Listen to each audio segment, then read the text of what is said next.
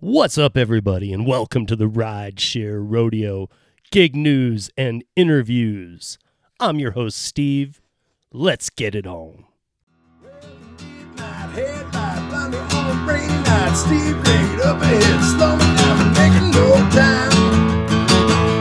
Gotta keep it rolling. Those are windshield wipers slapping out the tempo, breaking from the rhythm with the song on the radio. I gotta keep it rolling. What's up, everybody, and welcome back to another week of the Rideshare Rodeo audio podcast covering all things gig economy. This week, I have a couple of guests. They're over from YouTube, but you guys don't prejudge. I know some of you guys who listen to the audio podcast. I know some of you are following me on YouTube too, and I know even a few more have merged over. I know some of you have left YouTube to only go to audio podcast format. And I know that even some of you have snuck back in. So I know that a lot of you stay away, and there's a good reason, and I can appreciate that.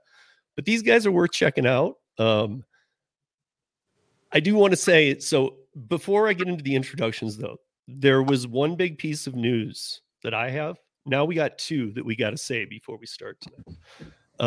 And both of them just happened.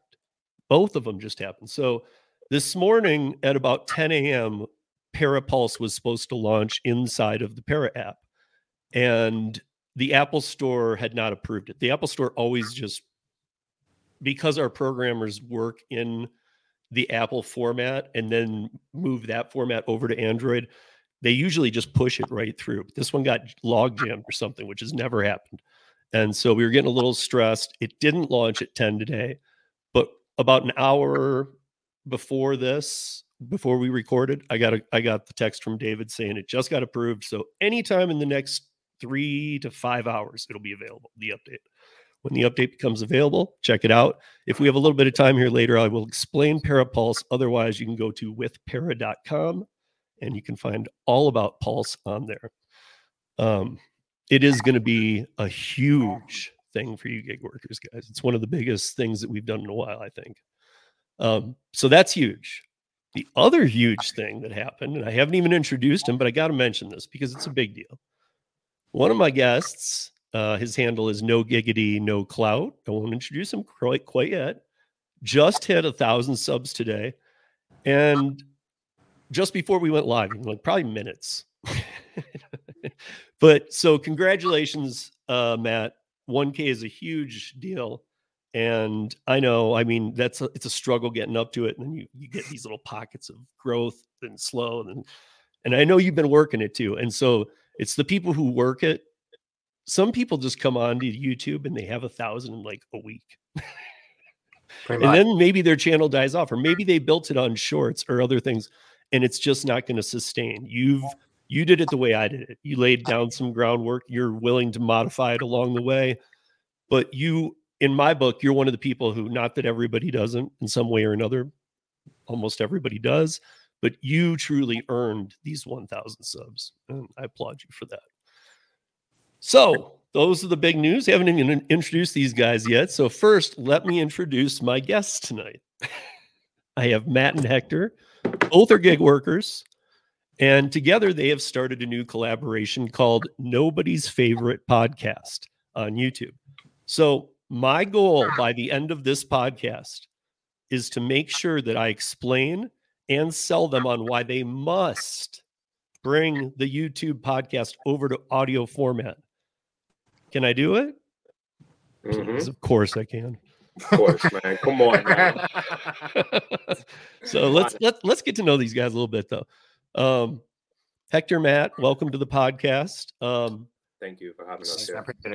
So I'll go to each of you for a second here, but in this include like the market you're in, maybe, Matt, I know you only do one, but which apps you either work or have worked on, and how long you've been doing gig work. But so here's the question, Matt.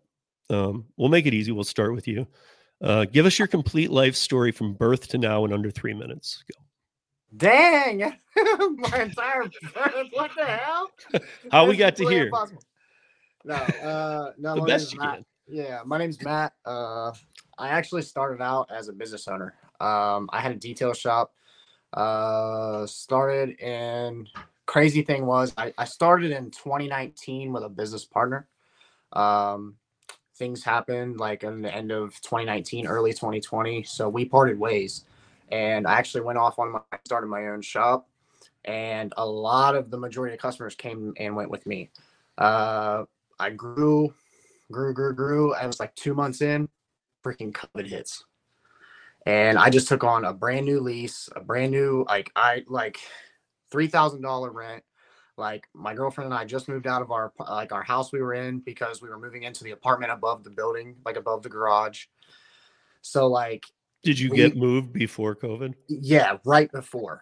So because I know people who got caught in that paradox who were like, Mhm. dude, wait, I'm supposed to be out of my place in May. Yeah. They're not being cool about it. And my problem was I put all my money into starting the business. So like once I got going, like it was just like when everything hit, it was like my whole vision of what I wanted to do just went up in flames because I tried to operate, and like at the end of the day, like they were threatening to shut me down, give me like the fines and all that stuff. And then if I got hit again, then they was like threatening to take my LLC and all that stuff. So because I wasn't offering I wasn't offering a service for the COVID side of it because whatever it may be. But even though I was offering a cleaning service, it wasn't helping keep the virus away, I guess. Plus people weren't supposed to leave their house. So, yeah, I was just going to say like that, everybody, and I think we all know this, and I don't feel bad about saying it now because I would have never told you in the early days of this podcast. In fact, I was very careful with people who were asking me about PUA, PPP loans and things like that. Anybody could have got a PPP loan. They were giving those things out if you didn't have a business and you just made up some, I'm going to be a carpenter. Why? Because I have no experience in it, no interest, and I'm not really going to do it. Just give me the money. And they would literally just hand it to you. And so I'm actually really glad to hear that even though it made it rough for you, that you didn't take a PPP loan and go, well, I'll just see where this goes, because you might have got trapped like other people in a cleaning service, I would guess, even though it might seem to some like, well, wouldn't that have been needed? Not really. Those kind of services, unless you were like on industrial levels, you weren't going to have any. I mean, it was like rideshare. Like rideshare in one day on March 28th when the CARES Act went into effect and the stay-at-home orders happened. Rideshare went from this to zero, and delivery went from this crappy way of living to like rough. Now you can be a millionaire if you're a delivery driver. It all happened in 24 hours. It was weird to watch this happen.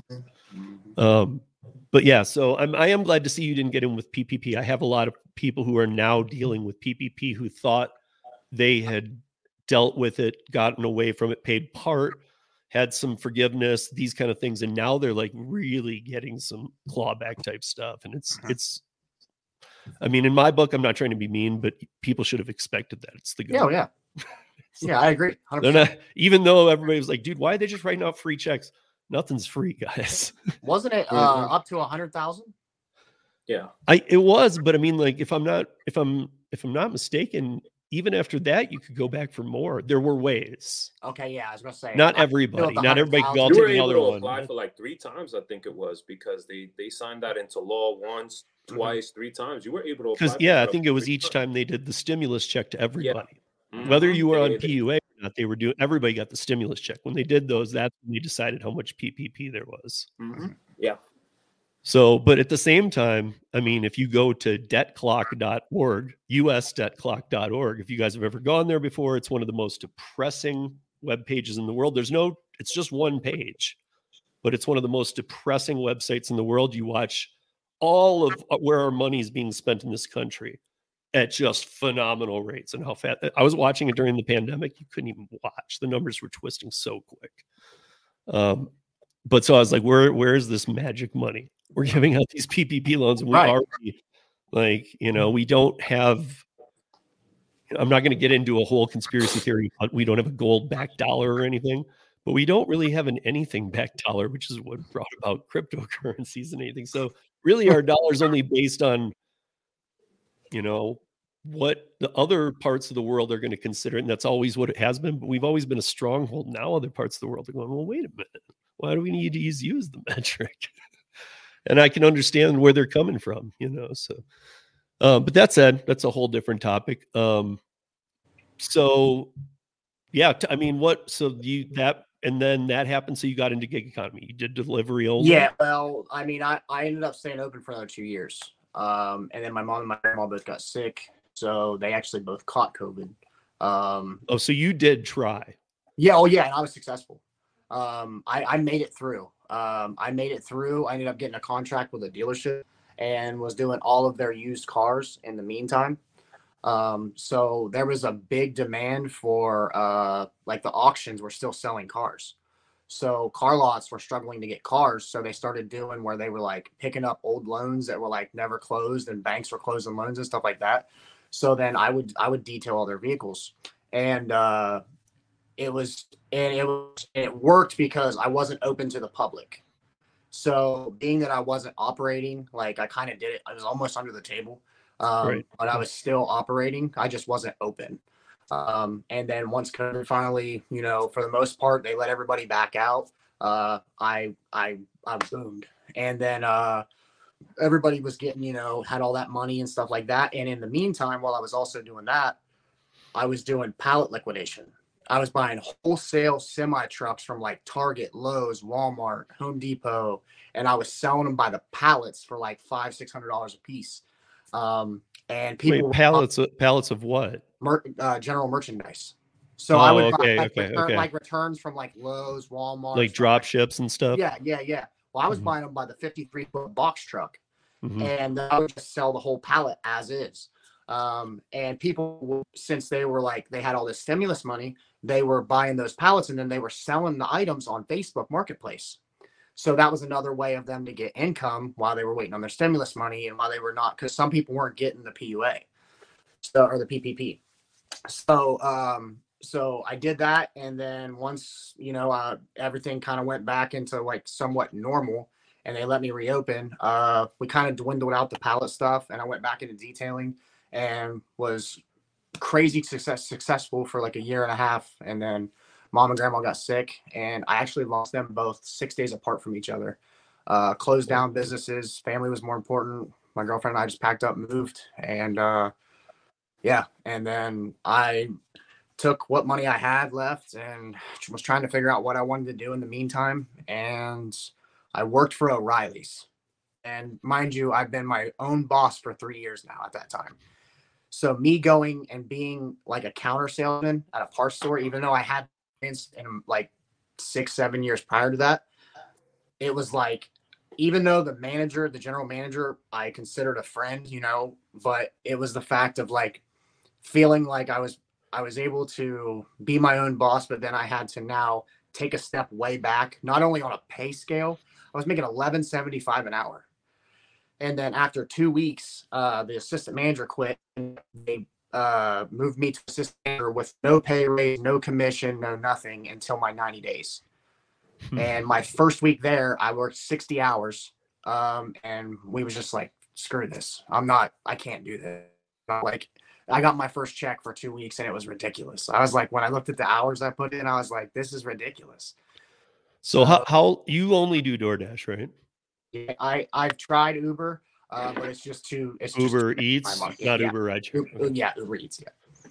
But that's fine. I mean, in fact, I like that these conversations where somebody does just one, because I mean, like, I'm always amazed when somebody can survive on one, especially these days. Good job. But you started DoorDash. So DoorDashing for how long now? Today the 13th. Today is actually my 1 year that I've been dashing. Are you kidding? No, seriously. Yeah, 1 year, 1,000 subs. The 13th. Yeah, everything today. Heavens are looking down on Matt tonight.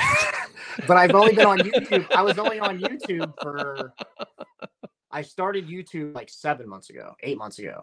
So yeah, I was like learning like everything. Like basically how I even started was I just started watching Pedro because he was like the DoorDash guy. So that's how it all started. And then after that, I started watching all these other creators, and that's how I kind of found out what makes for good content, what people want to watch. And then it was just the hardest part was just filming myself.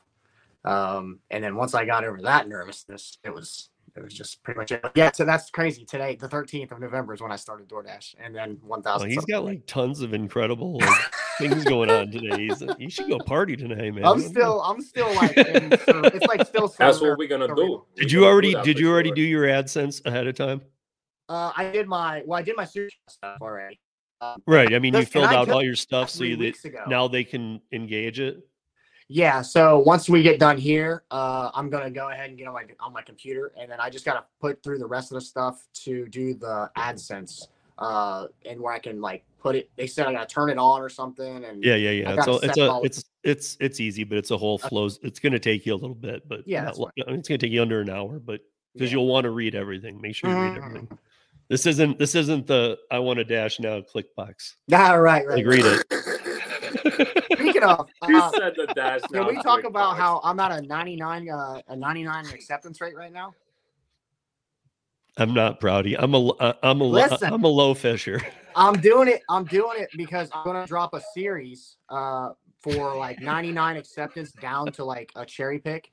So because from 85 up, I've been seeing nothing but $4 to $5 orders for like the last few days. They're like short miles, but they're only $4 and $5 orders.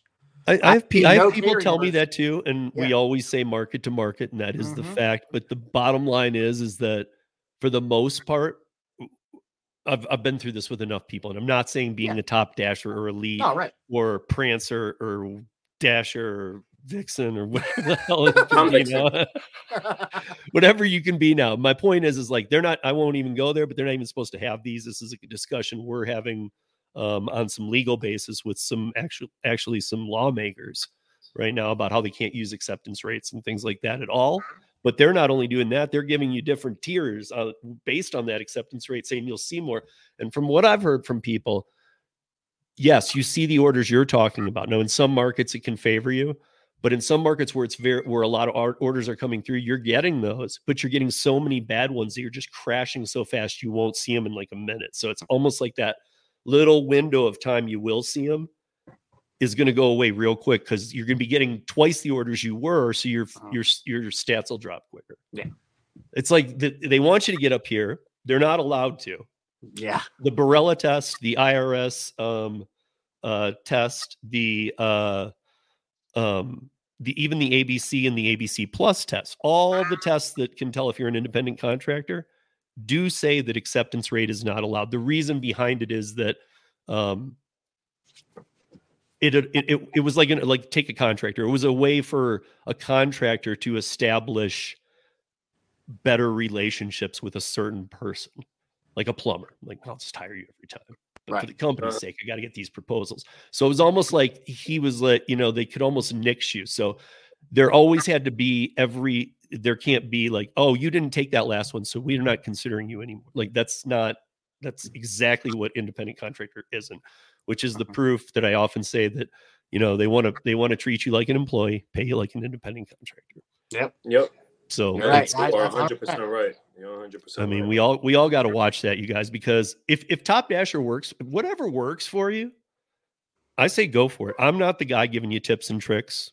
I mean, a couple times I have with a few apps where I literally see something that I just learned, but I don't come out here and say, hey, do this or do that, because to each his own. And I mean, like, I know people who do only Grubhub. Like, you guys know Ceci. I know a couple others. They only do Grubhub. That's amazing. If I only did Grubhub, I'd be homeless and my son would be fucked. Like Grubhub is trash, bro. Like, low-key is trash, man. I've been on their wait list for a year. Honestly, I'm gonna tell you right now, low-key in a way, like Grubhub is a little bit more dirty or as dirty as DoorDash in a certain sense. They kind of That's what I've heard. But what I will say is before the pandemic, when none of these food platforms were doing anything really, Grubhub was the only one. They were actually pre-pandemic, they were the most successful one and the only one being transparent. Really? Yeah, they were. Yeah, you are 100% right. They showed 100% tips. The only app they showed all the details you wanted, and they were the most popular. What? Then the pandemic happened, and Uber Eats and DoorDash threw all their money into there and just crushed them. So, to be honest, had they kept that lead And had they stayed on that trajectory, we might have a whole different food economy part anyway. Oh yeah. But okay, that took a minute. So I saved the best for first. I'm just kidding, Hector. If you guys on the audio side could see his eyes right now, look. Actually, I have known Hector longer than I've known Matt. Hector does not have, he and Matt do the podcast channel, which we'll plug again here in a little bit, together. But Hector is on YouTube. But as far as I know, you were never making videos. But I'd see you in tons of them. And I got to say, like, you know, besides him being extremely good looking, like, he was very smart in the comments too. Matt or Hector made a lot. Like, when I was seeing Hector, it's weird getting to know somebody through a virtual chat. Especially, like, I'd never seen your face. You had seen mine, but we had never been face to face, and I had never even seen yours at that time. But you were making comments where I'm like, I totally agree with that. And like, other people are making comments I don't agree with. They're just like rambling or, dude, shut up. Like, you know, and I know that's what chat's for, is to put out anything out there. So I'm not dogging on anybody, but you were putting out things that I was in sync with to whatever we were currently watching. So I don't know. I always, like, you and it used to be Pull My Gig, but now it's Gig Giggity. Like, you guys are like me. You're hilarious. We should be on a comedy tour. We should. Yeah, we should. It would be off the hook. Probably make a lot more money too. Heard that. That's true. But yeah, Hector. So, like, before you did, so another thing too, Hector and I, you guys all on this podcast know me. I am a service industry boy of 25 plus years. I have worked every position in the bars and restaurants. I have done 15 years of bartending, which full time. I've been part time. I do laser production. I'm a multifaceted person. I've owned 2 bars. It's a sad story. Most of my audio podcast listeners know it. I don't like telling it, but in a nutshell, my divorce was nasty. Things got very, very screwed up. And the only reason I'm even saying it, it's probably been 100 episodes since I've talked about this. I don't talk bad about my ex or anything, because my son lives with me full time. He doesn't see her anymore. He's just here full time. He's 17. He's graduating this year. But so when you own part of a bar, Hector, you'll probably understand this. Our shares were ours. And so when the lawyers want to get nasty, what it came down to was like, I was going to end up in a court saying that I work in the bar industry. And I guess that judges during a divorce, when you're going for parenting rights, the judges view the bar industry as you do cocaine every hour. Yeah. And you are a piece of human crap. And of course, you're not going to get any parenting time, you dumbass, unless it's supervised. Yep. Like, I had my lawyer tell me this, the lawyer I'm paying, saying, dude, if you don't quit this industry, and you're going to have to sell your shares because your wife is making you to liquidate them. So, like, everything of my life was getting screwed up. And I'm like, well, how? And I kept trying to find out this way to stick in it, but there was just no way. I had to exit. I was getting older anyway. I wanted to move on to some other things. I still had my laser contracts and whatnot, and I could start doing more.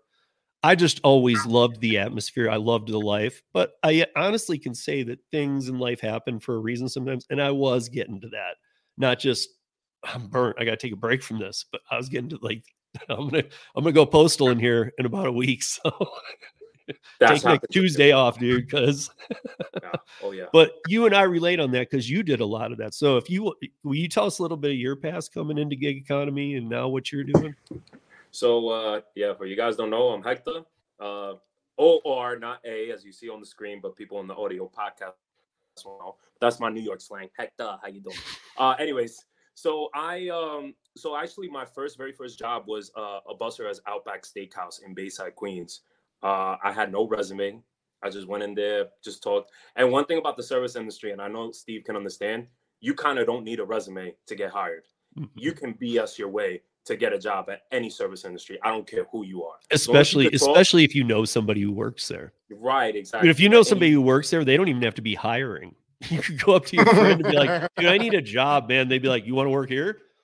And they'll go down to the manager and be like, dude, do we need another bartender. And of course, for those that also don't know, you can't walk in and get a bartending job. In fact, if people ever, there's a bartending school here. I shouldn't say this because it's not legal, but screw it. I'm not mentioning my name, my place. But when I was the general manager, when I was bartending, if people brought in a resume that had that you went to bartending school, I just shut my mouth and held that laugh in until they walked out the door. Then the whole staff laughed. We laughed at their resume, ripped it up, and threw it in the trash, which is illegal. It's legal to do that. Yeah. And you know how it is. Like the service industry is a very, in a way, like a little racist, it's a little snarly in certain aspects. Like I'm gonna tell you right now, the service industry, they only hire certain people. And Steve, if you know what I mean? Yeah. I mean, look at guys, like, I mean, there's some things that like you probably don't want to hear, but like you might have, if you guys have ever hung out at bars late night, you probably know this. Like a lot of the industry, you become family on a level where, I hate to say all this, but like sexual harassment on low levels is acceptable. Like, yeah, I can see that.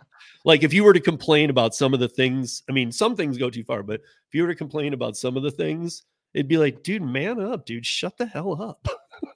Let's go get drinks after work so you could not talk about it no more. Right. It's like my main thing was like, dude, if you were a bartender and you got involved with somebody at the bar, I told you that I could fire you or that she had to go or he had to go, the server. Yeah, that's just how it is. Or you because, put them on dude, OC. if you have a server on the floor in a high volume island bar that's 3 deep, right across from home plate entrance of Rockies, where the Rockies play, 82 home games a year, like right across the street. I mean, 190 capacity fire code that we do like 250 be like just jammed. And so like, if you know that kind of bar, that girl on the floor is getting just smacked around all the time. You just want to light up. And I got to say, this isn't a rare thing. It happens all the time. And then they try and keep it from you, the manager or the other staff. It's a whole, it's not even a lifestyle, guys. It's a whole different universe. It's a whole different world. It's a whole different world. But what was he gonna say? So I worked there as a busser. I never really went up to server because I was in that point in my life I didn't take stuff seriously. So I kind of quit that. Then I moved with my friend to Washington Heights, and I was just kind of in and out of jobs. And then my ex at the time, she worked at Citi Field for the Mets, and she was like, "Hey, why don't you come work with the Mets?" And I said, "What am I going to do?" "Oh, you're going to be a catering attendant to the owners of the Mets." "Okay. I guess I got no experience. Let me go there and find out what's going on." I put in my resume. Lady loved me. I mean, of course, my ex put in the word. And I worked with Saul Katz, Jeff and Fred Wilpon at the time of the New York Mets. I served their suites. So basically, I would get a PO order. And the hardest part of the job was really before the game. So you would set up their suites. The PO would say what we would put in their Schaefers, what kind of bottles we got to put out. And then basically, we would set that up. People would come into the suite, and we would get paid $16 an hour, which at that time, what was this, 2012? That's great money. Oh, yeah. And we would get tips. And so, the rest of the time, I would just stand there, watch the Mets game, do drinks, Jack and Coke, blah, blah, blah, simple stuff, And it was a great job. I mean, from what I know of it, anyway, tell me if I'm wrong, but from what I know of it, because I know people who do that here for all of the places that do our events, too, in the suites. It's almost like catering. In the beginning, you're catering, you're setting up, but you're doing it way more professional than like the apps. Don't take slam to that, guys. These are people paying a ton of money to be there. Yep. These suites, I mean, like I've been up in them many times by purveyors, Anheuser-Busch, Coors, some of my liquor purveyors, they would take me to the suite. So I've been in them. They're extremely expensive, but they're very well set up. And then really, I've noticed that those people who do work them aren't like running around like I would be. Mm-hmm. You just have to give very white glove service. Yeah. And that's what I did, and of course I used my smile. I used to get some tips. I also worked in left field. They had these things called the M&M suite. So Citi Field had a group package where if you get a minimum of 20 people for $100, you would have unlimited beer for 4 hours, unlimited food for 4 hours, and unlimited soda for 4 hours, or the seventh inning, whichever came first. Wait, you got into the game too? Huh? You didn't get into the game. You had to get into the game. Yeah, you had to get into the game. Yeah, it was on left field. It was in left field. Okay. It was called the M&M Suites. You could see it back in 2012. And people would book them from the NYPD FDNY, hospitals and stuff like that. And all we would do, we would kind of rotate. So one person would bartend, the other person would serve food, and and then we would just like give out drinks and stuff like that. But the one person that made money was the person that was serving the beer, right? And it was up to their discretions to give away tips to the people that were working that area. Most of them didn't. The one time that I was able to get on the beer, I was part of the FDNY. I'll never forget it. I made $300 cash.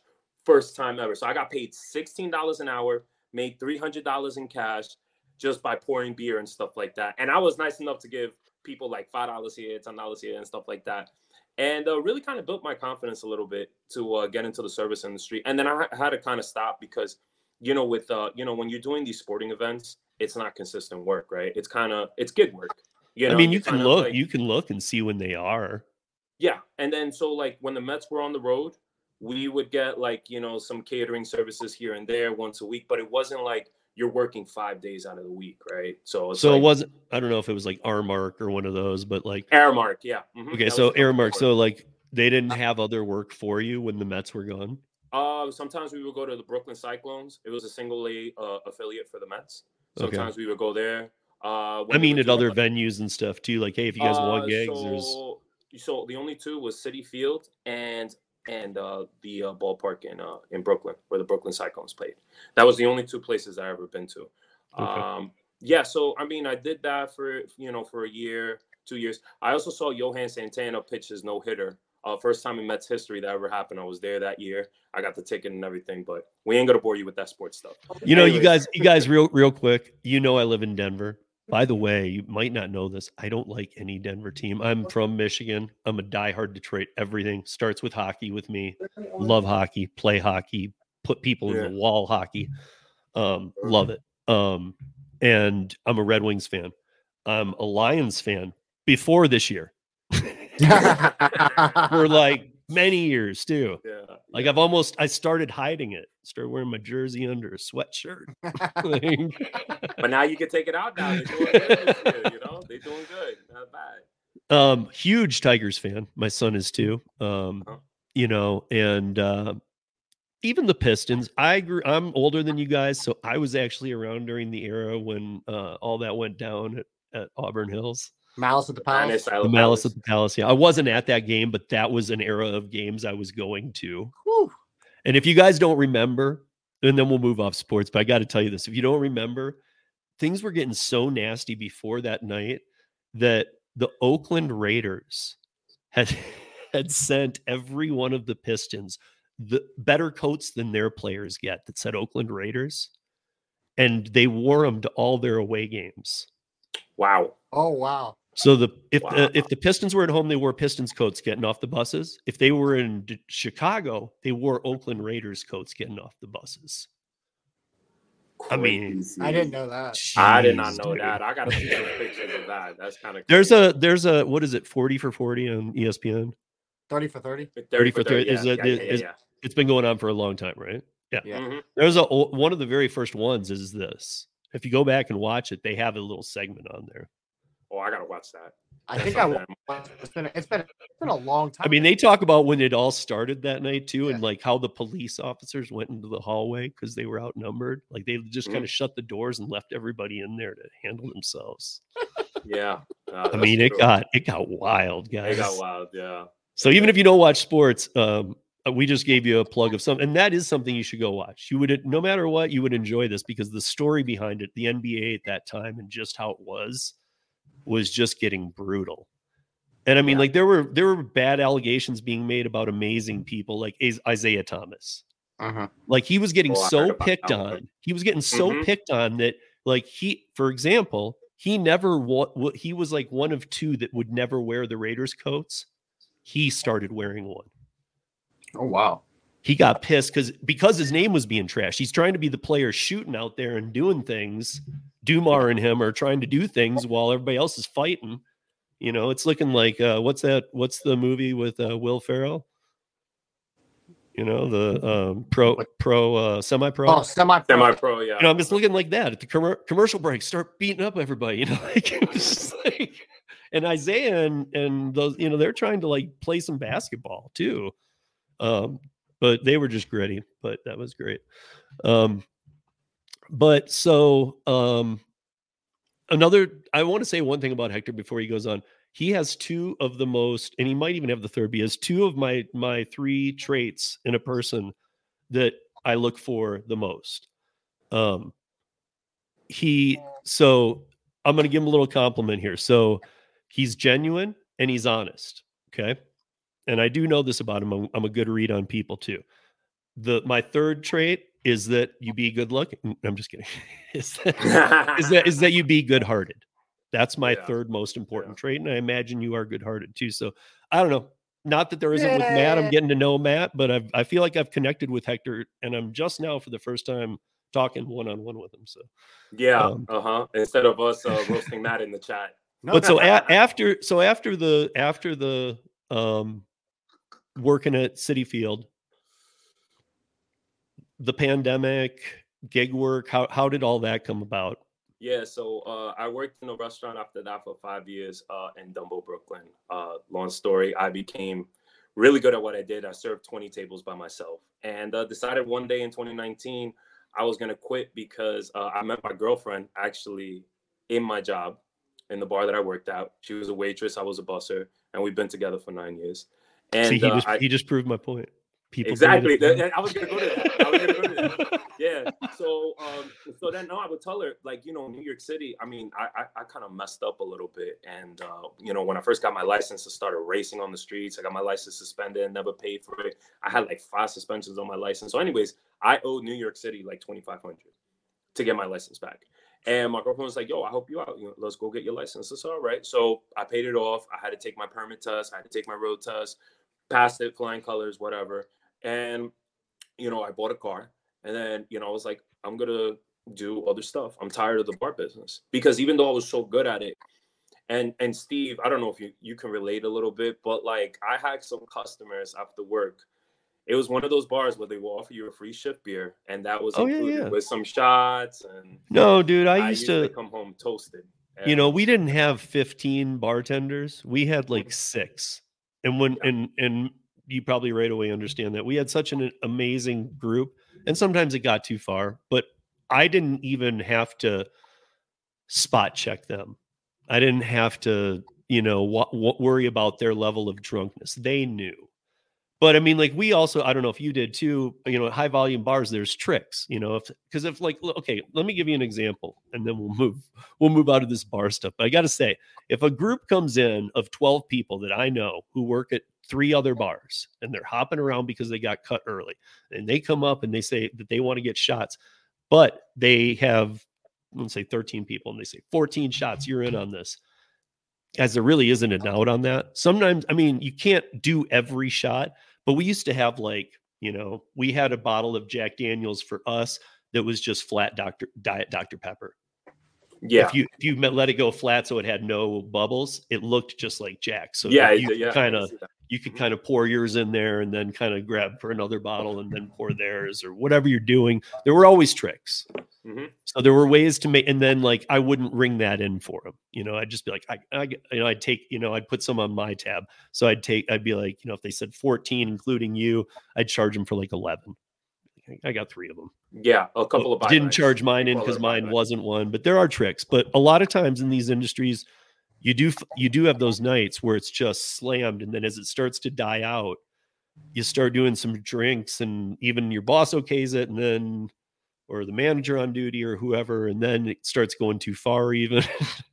I mean, I can remember sitting downstairs at the Grizzly, like counting out money, and like on a good night, we'd get out of there at like 4. But I can remember like walking out of there at like 9 a.m. hammered. And then like 11 a.m., the opening manager would call me and be like, why was your till off by like $800? Damn. And not a lot of nights. I mean, normally I'm to the penny kind of thing. It's just like, ouch. Well, we used to do clopens that were doubles. Oh, Lord have mercy. So that was, you had to be in there at 10 a.m. and work till 4 a.m. and then be back the next morning at 10 a.m. Work till 4 a.m. Yep. So that was the life. That was my weekend. 10 a.m. till 12 o'clock a.m. Get hammered, only have 2 hours of sleep, and then do back at it for another double from 10 to 10, bro. It was crazy. So obviously you got your license back in order because you're on the apps. You Mhm. got that sorted out. How many apps now have you worked, and how many are you working now? So when I first started, I did DoorDash. I was one of the few back in 2019. That was back in the day when DoorDash was paying you $5 for everything, no matter what it is. $5. When these orders were $8, you would place the order. They were always $8. And then I started getting into Grubhub. I signed up for Grubhub. So I was using, at the time in New York, I was using DoorDash and Grubhub. Now, as you know, Steve, you can't sign up for Uber Eats because you got to have a TLC license. And at the time, de Blasio, of course, regulated that heavily, and he only allowed a certain amount of people to pass the TLC license. So I couldn't take that. So unfortunately, I wasn't able to sign up for Uber Eats. But I know it was very lucrative because I heard a lot of people made a killing on Uber Eats. And then what happened was that during the pandemic, I started working a little bit more. There was a lot of money on the streets, man. I was working out in Staten Island, and my parents. They lived in New York for 10 years, but they moved to Houston like 15 years. And I said to my girlfriend, I was like, yo, we need to leave New York City, man.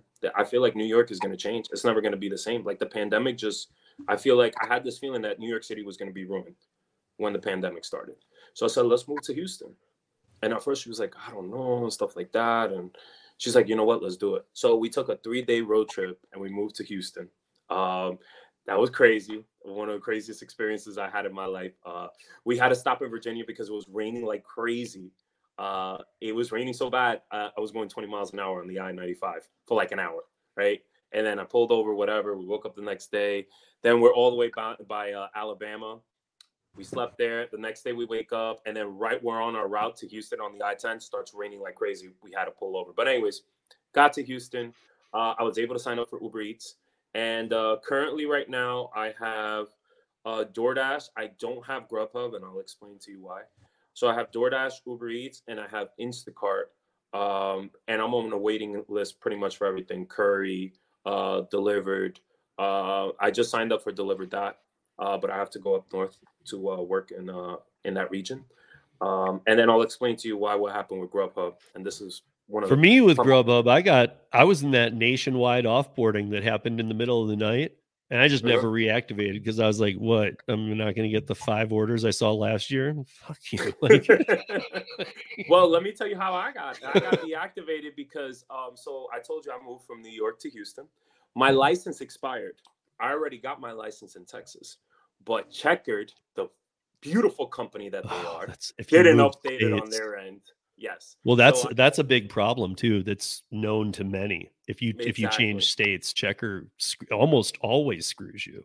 Exactly. And that's what happened to me. So I got this letter saying you got an adverse, blah, blah, blah, and stuff like that. And I told them in the email, my license is already updated. I looked it up on the latest report on Checkered. It says that my license is surrendered and I got a new license in Texas.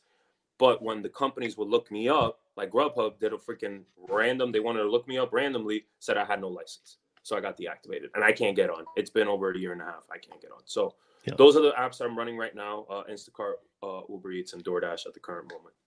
And DoorDash, is that even in its current state, is that the primary app for you right now? Yeah, that's the primary app for me right now. See, that's a scary thing to me, you guys, that like months ago, it didn't scare me. It just was what it was because the market, the customer volume was on DoorDash. They had the market share in the United States. And they still do, but they're losing it slowly, or they're slipping. I'm not saying losing it, but they're slipping. But like 6 months ago, it made sense to me. I usually only did DoorDash stuff. I mean, like I probably have around 400 or 500 dashes total, and I've been doing gig work since 2015. I've been doing DoorDash since 2020, and I've really only done it when we're doing para tip transparency testing. That's the only thing I was doing it for. And not because tip transparency was there. It was because I was working with David and I was one of the people who, before we would ever update something, I was trying it because I was in a position of, I had other apps, I had other things going on. I was like, I don't really care if anything happens to this account. Right. Yeah. Yeah. I'm not, and I'm not in that state now with any of my apps, and nor should any of you be. I'm not saying like be on your knees grateful that you are so blessed to have that app, but don't don't have that, man. I've had that mentality with a few apps. I don't give a crap if I don't have that mentality. Things are going to change after the new year. I'm not saying everything's going to get better, but some apps might get even worse. So the more, I mean, Kim's always said onboard to everything. I've always said pace yourself onboarding to it, but I'm now in Kim's camp. Onboard to everything right now before the end of the year. And I say this because of legislation. We're not even going to get into that because next week, I have 2 podcasts dropping more this week. So next Monday or next week, the weekly podcast, the normal OG audio podcast, this one will be its 300th episode. And Sergio Ovedian will be joining me and we will be discussing strictly regulation stuff. Is that a great way to celebrate the 300th episode? Kind of, because I think that I've talked about that stuff a lot and a lot of people are now in that, like, wait, now I'm starting to hear about what were you saying all these years? And I'm like, exactly. Like now you need to pay attention because it's important. Even if you can't make a change, you need to be understanding what could happen. Like these guys did their podcast the other night and I put out the question, hey, if you were deactivated tomorrow, what would you do? And both of you had answers, but both of you kind of went to long-term stuff too. Like, well, long-term, and it made me think, well, then why wouldn't you just do that now? So it's like, I mean, I get it. You need to build to that. But like, I was really talking extreme short-term. Most gig workers are living day to day. If you were deactivated and you weren't like Matt, you're on one app, and maybe let's say that whatever caused that deactivation. I don't know if you guys are familiar with app privacy sharing, but like if you get deactivated let's say a woman says that you touched her, and this happens sometimes just to get a free $15 ride, you get deactivated from whichever rideshare platform you're on. But in sexual cases, they're allowed to instantly share that information with Uber. And they do. So if you work Uber too, you will find yourself the next day deactivated on the other platform. Even if you didn't turn it on. If you haven't turned it on in a week, you'll get deactivated. Wow. That's a civil lawsuit. That's terrible. But see, here's the thing. Dude, there's 10 million lawsuits. But the problem is, how do you audit an algorithm? That's true. He's right, though. All it takes is, we know this from Para. All it takes is a couple coding changes that make everything pipeline different ways. And all of a sudden you're like, I don't know, that thing runs itself. That makes sense. Good luck getting into somebody else's code that they've tweaked out 10. We know from Para, every time we found the API, they were hiring more people. They put 2 cease and desists on us. Yeah, I remember that. That was a big one. I remember the first one. It was a year and a half ago or a year ago. I remember. Yeah, and then when we came back, that 6 months later, they gave us another one. We gave them terms too, but they didn't meet them. And then we have both of them. We have a very small Para office in San Francisco. David has now moved to Austin because San Francisco is a joke, but it's turned into a joke. Exactly. But we had both of the cease and desist as you walked into the small Para office. They were framed up on the wall. And I loved Para too, man. When Para came out, wow, that was a game changer, brother. Yeah. Matt, you don't know what Para did, bro. Literally predicted hidden tips, bro. They predicted hidden tips. And then we tried to tip predictor after all this too, which that's different. If people came on during that, what Hector's talking about is it would be to the penny. Yep. Yes. You'd see it if you had Para running at the same time. It would say you'd see that this is a $2 order going 8 miles, might be more, and then you'd see a Para come down at that same moment saying it's $91. You'd be like, no way. You'd take it, it'd be $91. I'll give you a story. I had a DoorDash order came in, and I was using Para at the time. $13, 3 miles, right? And Para said it was going to be a $28 payout, bro. $28 payout. Guess what happened? I go there. I have to place the order, and I'm fucking excited. I'm gonna get $28, bro. It's 3 miles. Blah blah blah. Guess what happens? The card is expired, and it's $200 worth of food. And DoorDash, of course, is asking me, "Hey, do you want me to? Can you pay for it?" And I said, "I'm not paying $200+. I don't even have $100 in my account right now. I'm not paying for that." And they canceled. What they made me do is that not only they took away the order, they didn't even give me half pay. They lowered my completion rate. It was ridiculous. I hate those type of orders that come in like that. It's just ridiculous, man. Dude, it really is. I mean, honestly, it blows my mind. First of all, and I'm going to mention this in a second, but it blows my mind that even those entry level people who can never help you at customer service with the giant apps anyway. The smaller, you might get some more local, but with the giant apps, they can never help you. But they still have the gall to say, hey, can you pay this? You're the driver, dude. And you're not even you're not getting paid. What do you mean? Can I pay it? I guess here's my thing. Has anybody in history ever paid it? Sure, I'll pay it. It just like, why even ask is my thing. Why even ask? Because I bet nobody, I would actually venture to say nobody's ever said, sure, I'll pay it. Especially $200 worth of pizza. Like, I'm not gonna do that. Like, no, I'm not putting that in my debit card. Like, yeah. I mean, it's ridiculous. Yeah.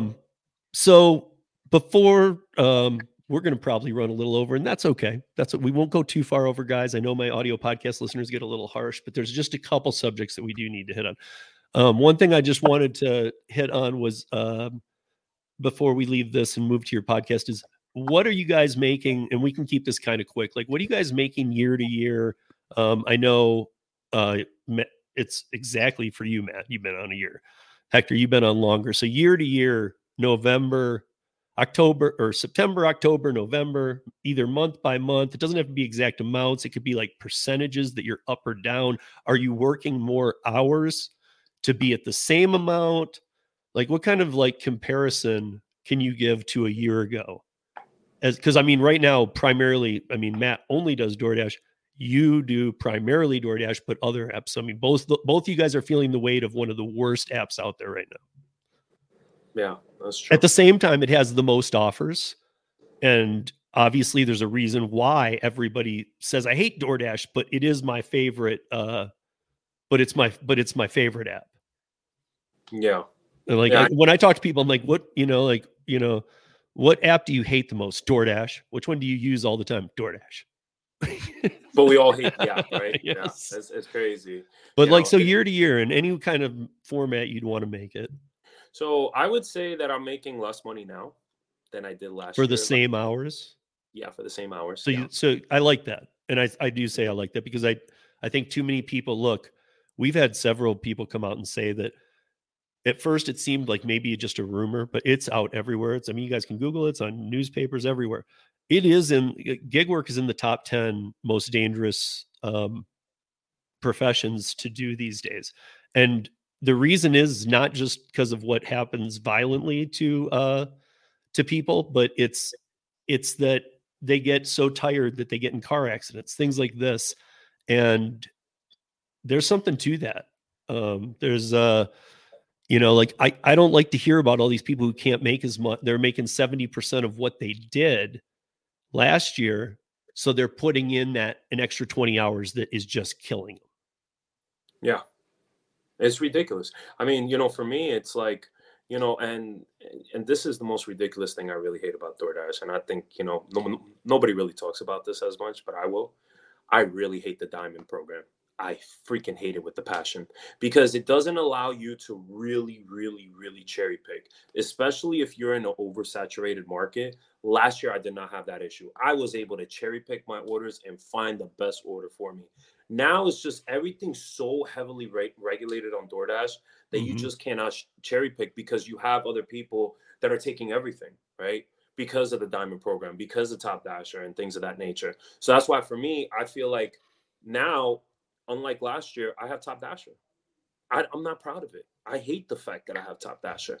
But I realize in my market, that's the only thing that's working. Because now I have to take all these 70% orders, and I have to take, and sometimes I do Uber. And I feel like sometimes Uber is better for me because I can cherry pick Uber at least. At least Uber, throws me some good offers. But DoorDash has completely changed the algorithm from last year to this year. And just all these tier systems that they're putting and stuff like that, it's just making it worse for gig workers in general. They just don't realize it right now because I guess we're in a day and age where, like, I've come to the realization inflation is real. I don't care what anybody says. You know what I mean? Like, dude, people are saying no. Anytime I talk about it we got high inflation and we're in a recession. I get comments saying we're not in a recession and blah, blah. I'm like, dude, listen, we can agree to disagree. I honestly, you will not convince me. I keep very up to date on this stuff. I understand it. Call it what you will, man. If you don't call this a recession, I don't know what you're calling it. Yeah, exactly. And it is. And I think that's what we have to take into consideration. So people are not tipping as much. DoorDash fees are getting even higher.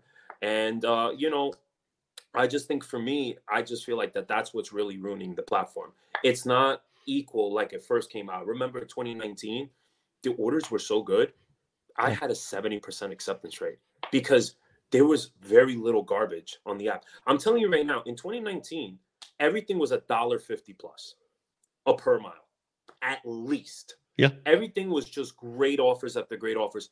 Now you have to be in the stupid diamond program. You barely get like $2 a mile. You barely see it. Now you get like $1.25, $1.10, sometimes less than $1. My acceptance rate sometimes is at 76%. I get a $3 order going 7 miles. That's so disrespectful. For what? I think DoorDash believes is that, in my personal opinion, DoorDash believes that 70% of the offers that come in are worth it, and they're not. Not even 30% of those offers are. You know, I just think they've literally cut down the departments that actually oversee that. It's such a high volume now. It's just computer sorting algorithm. I've tried to point out to people that look at there's not a server out there going, I hate that Dasher. I'm gonna get them. Right. They're unevenly dispensing crap. They are. It's so ridiculous. It's even like when Matt was saying, and by the way, guys, Matt lost his connection. He'll be back here in a second, but if you're wondering why he's not speaking, but I honestly think that even like when you get up to those diamond levels, like Kim, Side Money Plans, the other day told me that she saw a diamond order. She made a video about it. She saw a diamond order that just came through to her. She is in the diamond or the Dasher, Prancer levels, whatever. She used to not do this. Now she did Top Dasher. Now she's doing these, but she saw a diamond offer, but not as a diamond offer. Like anybody would have seen it with a 5% acceptance rate.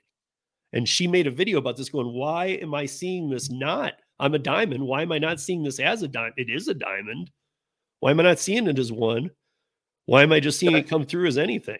I don't even think they're sorting in it anymore. I think they've given up, and it's just literally to get people to think that the better orders are at the top.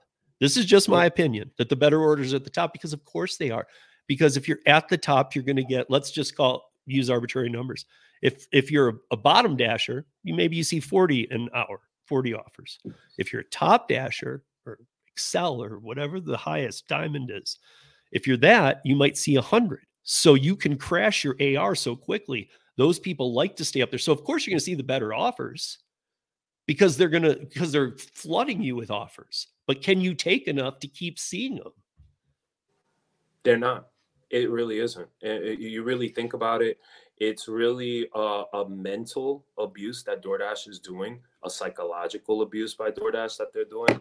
And to be quite honest, I'll even take it one further. They're using gambling tendencies that I don't like. We talk about it. I call it gamification. It's been going on forever. Mm-hmm. And all the apps do it. I mean, it's not DoorDash. Right. But there's I agree with you. There's some new it used to happen in rideshare too. Streaks. I always told people, don't do streaks, dude. Like I'd get on the streaks. And if it was like do 5, get this bonus, I'd do 3, turn off, turn back on. I never went for that $5 streak money because I knew they'd throw me the 4th and then it would take an hour to get the 5th because they wanted me out on the road. Even if I was the closest car, I wasn't getting that 5th ping. Exactly. Yeah. So what I would do is do 3 because they'd throw those to you quick. And then I'd turn off. I'm done. And I know they're like the algorithm saying, why does this guy want that $5 bonus? And then I'd turn back on like 2 minutes later and they'd be like, you got to start over. I'd be like, cool, give me 3 in 10 minutes. Okay, I'm done. I would make more than the bonuses doing it that way. Yeah. It's the same thing with Peak Pay. Oh, there you go. You're good. Yeah. Thank you. It's the same thing with Peak Pay, Steve. You know, and I know you haven't done DoorDash a lot. When they offer Peak Pay and it says busy, I know. You don't get a single order. You don't get a single order. Here, I'll show you my market right now because people don't believe that my market isn't. Watch, it's going to be jamming. When was the last time you did a DoorDash order, Steve? If you don't mind me asking. In September. This year? Yeah. Oh, okay. This year. I thought we were talking about last year. Like, I thought you X'd it out. Forget about it. No. It's a test run for me, you know? So my area is dead. It is 7, and it's not as late as you guys. It's 7 o'clock here in Denver, and it's dead. I mean, there's a couple like blotting pink spots. And if I hit schedule, when is the schedules they're offering? That I can get on at 10 o'clock tonight in 3 hours. That's pathetic. That's so pathetic. I mean, like, why would I schedule that? Who's gonna do a 10 o'clock shift? You know, I mean, there is stuff going on, but there's other people doing it. Again, I don't know. But yeah, now that Matt's back, this other question, then we're going to talk about the podcast here real quick. But so I want to know from Matt, if you can, like, in real quick, tell us like where your earnings are from what, especially because you started a year ago. So you think that was the awesomeness when really it was years before. But yeah. Cause see, I haven't really had to. You don't have to do dollar amount. Like, I don't know if you were fading out, but you could do like are you up percentage? Are you up 20% in your earnings, down 20%? Have you added hours and you're making the same? Like, yeah, because I mean, you got to think I was only like a month in, not even, maybe a little over a month in from the end of the year. Okay, so from January to now. I'd say I'm up probably maybe 10 or 20%, but that's only because I started working more. I started working weekends. Okay, so you're up 10 or 20% working DoorDash in October, November this year than you were earlier this year? Yeah. But it must be because of a lot more hours. Yes, I'm working more hours. That's why. A lot more, though, I would imagine. Mm-hmm. Yeah. I'm working 10 hours a day on the weekends, sometimes 12. So normally I wouldn't have worked weekends, a few 6-8 months ago. I wouldn't have worked weekends. I was just working Monday through Friday. But then I started to notice that my market was busier on the weekends the last few months.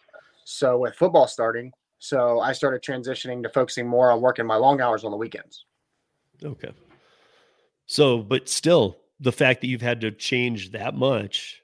See, I was telling, I think you were out for a second, but I was saying to Hector that I'm not a big fan of because a lot of people have, and to each his own, but for safety reasons, I don't like it when people are modifying the hours. If you were working 40 and now you're working 80. Yeah. If you're working 60, now you're working 100. You're in that danger zone. You're part of the reason why, not you, but that makes part of the reason why it's one of the 10 most dangerous professions. 100%. So, I would say take it easy, and by the way, actually one of the people one of the companies that advertise on this podcast is Monster. Monster don't go anywhere near Matt. He loves it. And if that means you don't want to plug my channel anymore, at least I just gave you a plug. Monster energy drinks. But guys, they are not good for you.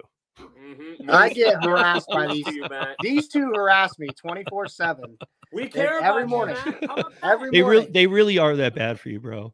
Yeah. Like, I know people who in the bar industry who developed, and I mean, part of it was probably drinking too, but a lot of it really was this stuff because it's just so bad.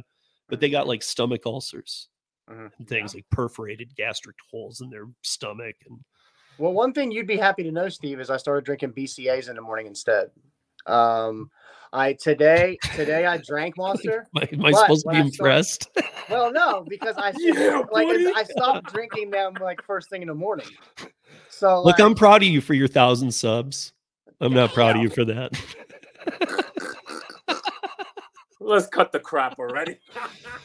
So, okay, we're going to talk about the podcast here, but I did do a live with Lou and Mary Long Island Dash Experience. Lou had a great comment, thought, and I wanted to put this out there to you guys and see what you guys thought of it.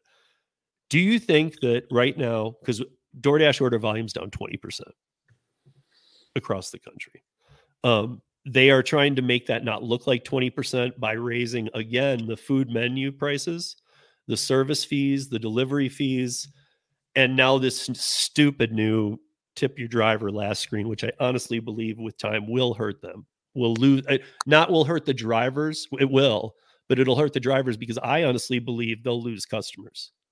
Yeah, that's what I believe. But so either that or before the end of this month, all of that will go away. And it was just to make them look like they love their drivers for a second in the PR. But Lou mentioned that, you know, he goes, here's part of the problem. And I couldn't believe he like just, I mean, this was pretty blatant. He just said, look, here's what needs to happen. Anybody who uses food delivery apps needs to stop tonight, delete the app, stop using it. He goes, you can't afford it. And we got into this whole thing where he was like, look, in 2020, everybody, you didn't have to get PUA. You were getting stimulus checks. You were getting this, you were getting that. People were living at a new level and we couldn't do anything. Yeah. I mean, hell, for a whole year, you couldn't even go to a movie theater. Yep. You know what I mean? Like, and I mean, you wouldn't want to because we were all so confused. You know, we all handled it differently how we handled it, but everything was shut down. I mean, even what was open was so weird. You know, like social, I haven't even said that word in a while. Social distancing. Yeah. Let's not go. You know, but I mean, like all this stuff is crazy, man. Like we were doing all that. That really screwed all of us up. Things were closed. So not only was ordering food something you could do because you had stimulus money, but it was almost like, if you remember, they were releasing theater movies at home on Fandango and stuff. So you could watch a premiere at home. And you could order food. So this became like what is a luxury now became not a necessity, but affordable. And his theory was that over the years, as they've increased the prices and as more things have started opening, that people who are using the apps, he said, in his opinion, most people, more than half, he said, that are using the apps cannot afford these apps at all. Yep. And so I'm wondering if that's another layer of this onion that, like, okay, the volume's down. We're, like we said, look, at everybody views things different. We're in a recession. There's inflation. Things are tight. Holidays are coming up. We expect this to be the busy season. Instead, everybody's pinching their pennies. So can things change and will they flip here? Probably. I mean, dude, like I've never seen it be dead between Thanksgiving and Christmas. I mean, that's just, things are going to pick up then. But I know we all know how January looks, and not even on a market to market. January is just, look, if you can vacation, do it in January. Right. Straight up, dude. Cheapest deals, best times to travel. And if you can't afford to travel, at least don't sit on the apps for 80 hours a week to make $15. Take a staycation and take 2 weeks off the apps. In fact, I've like had challenges with myself and they're difficult, but you know, like when I go up snowboarding for the weekend, I have to bring some phones and things, and I have to have a beacon and things like that. But I try and stay device free up in the mountains.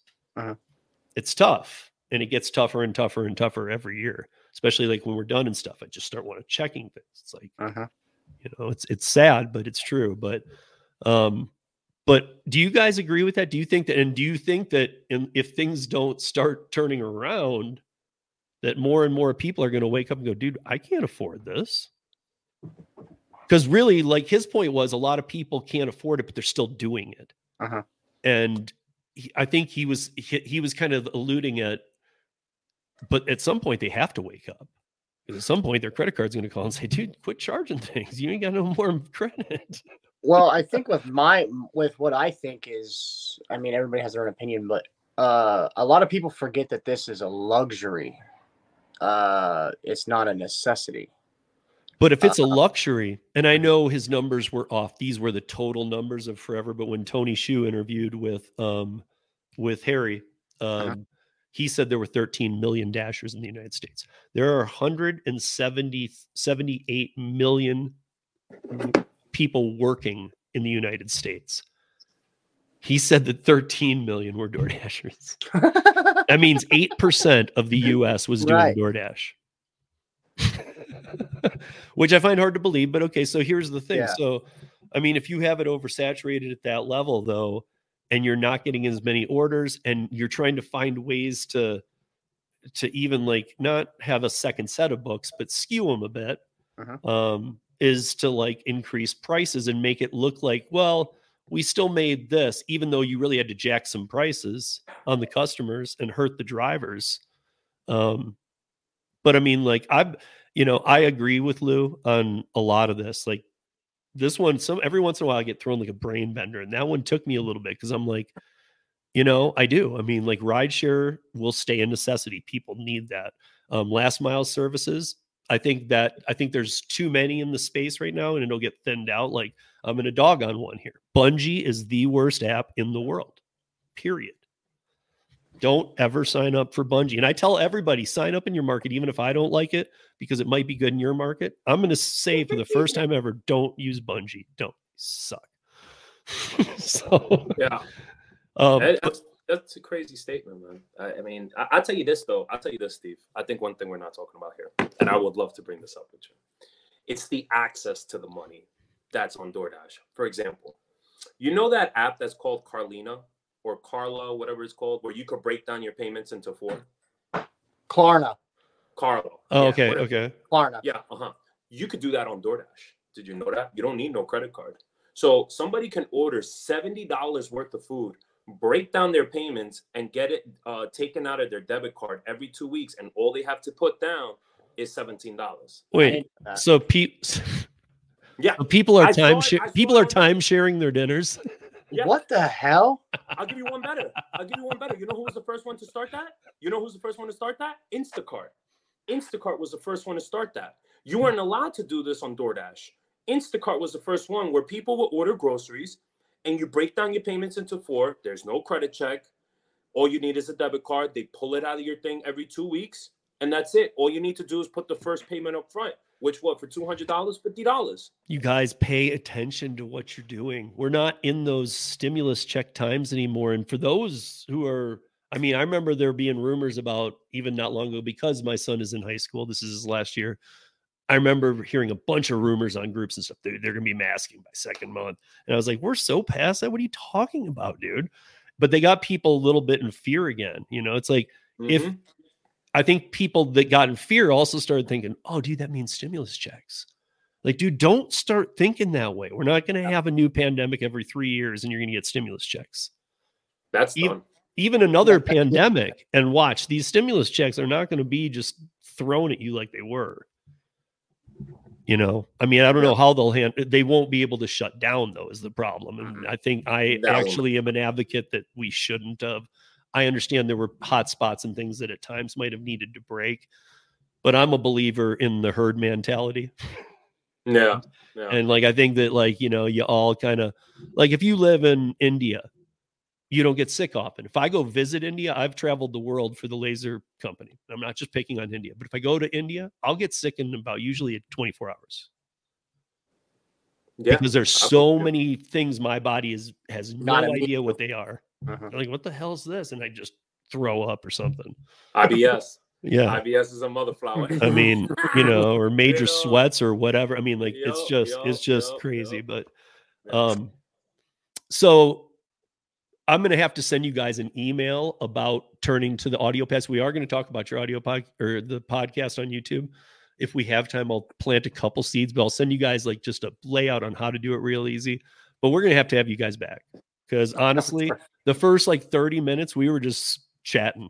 And I probably, I'm always in the chats or they're in mine, but we've never all talked before. So you guys are going to just have to deal with a follow-up, but we'll do it in like January, after these guys get this podcast going a little. Oh, I like that. Yeah. And we'll see their audio podcast too, because I better see it on Spotify before the year ends. I mean, you should be on Spotify, man. You should. Cool. Yeah. I mean, just like I said, we help us, kind of guide us in the way we need to go. And I mean, the rest is going to be just us doing it. So here's where I want to bring this podcast together. So I know you two haven't known each other the longest time, but I know you guys had a quick, crazy friendship bond immediately. Yeah. I know Hector's looking like, I don't know. He fell in love with me. I didn't fall in love with him. But so Matt, you were already doing your channel. Yeah. Hector, you were on YouTube, but you weren't doing gig topics. Were you thinking that I want to do something on YouTube, but I don't know what it is, and it's not what all these other people are doing? Or did you two, after knowing each other, decide, let's do a podcast? Steve, I'm gonna be as transparent with you as possible. I appreciate you're it. You're one of the limited. I don't talk about this as much. So at the time before I met Matt, I was dealing with a lot of personal issues that put me into a very dark place, and I lost myself. Right. Decided one day to get out of it. Many of us did over the past few years. So don't... Yeah. It's real personal. Matt knows. Only a few people know about it, and it's still going on to this very day. I always thought about it in the back of my mind. I would go on certain stream yards. I'd be really drunk, and I would just talk a lot of smack, and people would be like, "Hector, you need to be on YouTube, man. You're hilarious." I'm like, "Yo, you're just lying," and I don't even remember what the hell I talked about the next day. Was it like Flex's Lounge? Yeah, exactly. Flex was the first guy I met when I came to YouTube. By the way, you guys, he welcomed me with open arms because I was with Para. He knew that, and he was promoting the crap out of Para at the time. Mm-hmm. So we bonded immediately. That's way pre-lounge. Mm-hmm. So I love Flex. So moving on. And then we actually met on Gig Wars. I was on the panel, and I was in there in and out. So I finally got out of that dark place, and I started getting into myself, and I started going on Flex's Lounge. I went on the Gig Wars panel, and that's where I met Matt. And Matt was like, "Yo, you're mad cool. I need to do something with you, man. This guy's awesome, man." You sound just like him. I was like, "You guys, what's your email?" And then I was like, "You know what? He reminds me of the white version of me." So I was like, "Yo, definitely gotta do something with you." So that's what I say to Gary Middleton. You remind me of the white version of me. And then I was like, "Yo, bro, we exchanged phone numbers, and then we was literally just chopping it up. I think we talked for an hour, and then I went on his StreamYard. He was doing the mukbang for the ghost pepper wings, I think it was, for Popeyes. Mm-hmm. Yeah, and it was an epic fail because it wasn't even that spicy. I didn't even like the flavor. But anyways, I came on. We chopped it up for an hour and a half, and then the next day we talked, and we just, no lie to you, we just talked for like 6 hours straight, and we was like that for like a month. And just so the listeners all know too, if you're wondering, like, wait, how I actually involved, like how well am I involved? How well do I know their podcast? I have this is rare. I've not missed one. Yeah, we're I've been not even in replay. I've been in every one live. I've had to leave a couple, I arrived 10 minutes late or left 15 early, but I'm there for the majority of it. I don't do that with many live streams. Oh, well, thank you. I appreciate it. I know I'm really entertaining. I know. And I mean, this is, you guys, what was this last weekend's episode 7 or 8? This was episode 8. Yeah. Okay. So you guys aren't even at 10 episodes yet, and you've already got my attention. That's pretty good. Again, why you need to be on audio podcasts. And we'll keep shoving this down your brain. I'll show you the map to do it for free. It's easy. Mm-hmm. Like I told Pedro about it, and he was like, "Look, if you'll do it for me, that's cool. I'll do it." And it would no, but literally when I'm doing mine, it would literally take me 5 minutes to do his. Oh my god! But I'm just like, no, dude, I'll show you. Yeah, like if you're gonna do it for me, no. He said, I'm technically challenged, and I was like, dude, even you can do this. This is easier than turning your phone on. Yeah. Pedro's been technically challenged for like 3 years now. Stop it, Pedro. You know what you're doing. Stop it. I think it's not even that he's technically challenged in my book. It's that and this is impressive, Pedro built his channel off an iPhone. That's what I've done. Crazy. That's what I did. That's crazy. I mean, like, like I was doing an audio podcast, so I got a better mic. I did this, that. I kind of was upgrading some equipment. I had the website. Then I came to YouTube. I was doing work with Para. So I kind of have upped my game, but I haven't thrown in tons. But I mean, like, I've always been off computers with lives and whatnot. And so I didn't even know when I was watching, because he was always using iPhones, which have great cameras. But it's tough to be doing iMovie edits. And I know he doesn't do a lot of edit. But at the same time, he understands that, so he gets it. He just never was on a computer, too. That whole time, he was just on a phone. So he's like, I don't think he's challenged. I think he just knows phones. Mm-hmm. That's what it is. Yeah. I mean, he does it very smart. He knows how to bring up the right topics, and he knows how to articulate himself very well. I can't do it. Because my entertainment is just cursing. Yeah, You heard it. You And know? cracking jokes at Matt. That's my he entertainment. he is the Puerto Rican Tony Robbins, baby. He's the real deal. Yeah. I call him the most calmest Puerto Rican in the gig economy, but he doesn't agree with me. One of the girls I do backcountry snowboarding with, so I'm 51. She's 53. Looks better than most of the people, most of the girls that are 30 that I know. And she's Puerto Rican. She just absolutely rips it. So, I mean, just to those that always dog on me, no, there's a girl that I ride with who's 2 years older than me who rips it with me all the time. So age has nothing to do with it, guys. Yeah, no, it's true. Yeah, you know, it's your diet. I mean, you guys were talking about diet and all that. It's how you live. Yeah, that's because you can be just a trash pile by 30. We all have a friend, Bobby. He's really turning his life around right now. So kudos to Bobby. But about nobody, it's called Nobody's Favorite Podcast. For those that want to know, yes, audio podcast listeners, you cannot go find this yet because they are not on audio podcasts. You know what the heck, guys? Literally, like this should have been out of the gate. This is why I was trying to talk to Matt before when you announced you were going to do it. I said you should talk to me first because I was thinking from episode 1 you should do it. You know, I mean, it's still, you guys are still way early enough where you could do like. Pick a day that you're going to drop it. So you guys record it on Saturday night. You could drop it on audio every Sunday morning. But you could you could download, once you create an account, you could, for 8 days in a row, upload the first 8 you've done and then get into a groove. Because it does just like algorithms do, they do like a groove. So if you schedule drop, because you could just download it on Saturday night after you do it.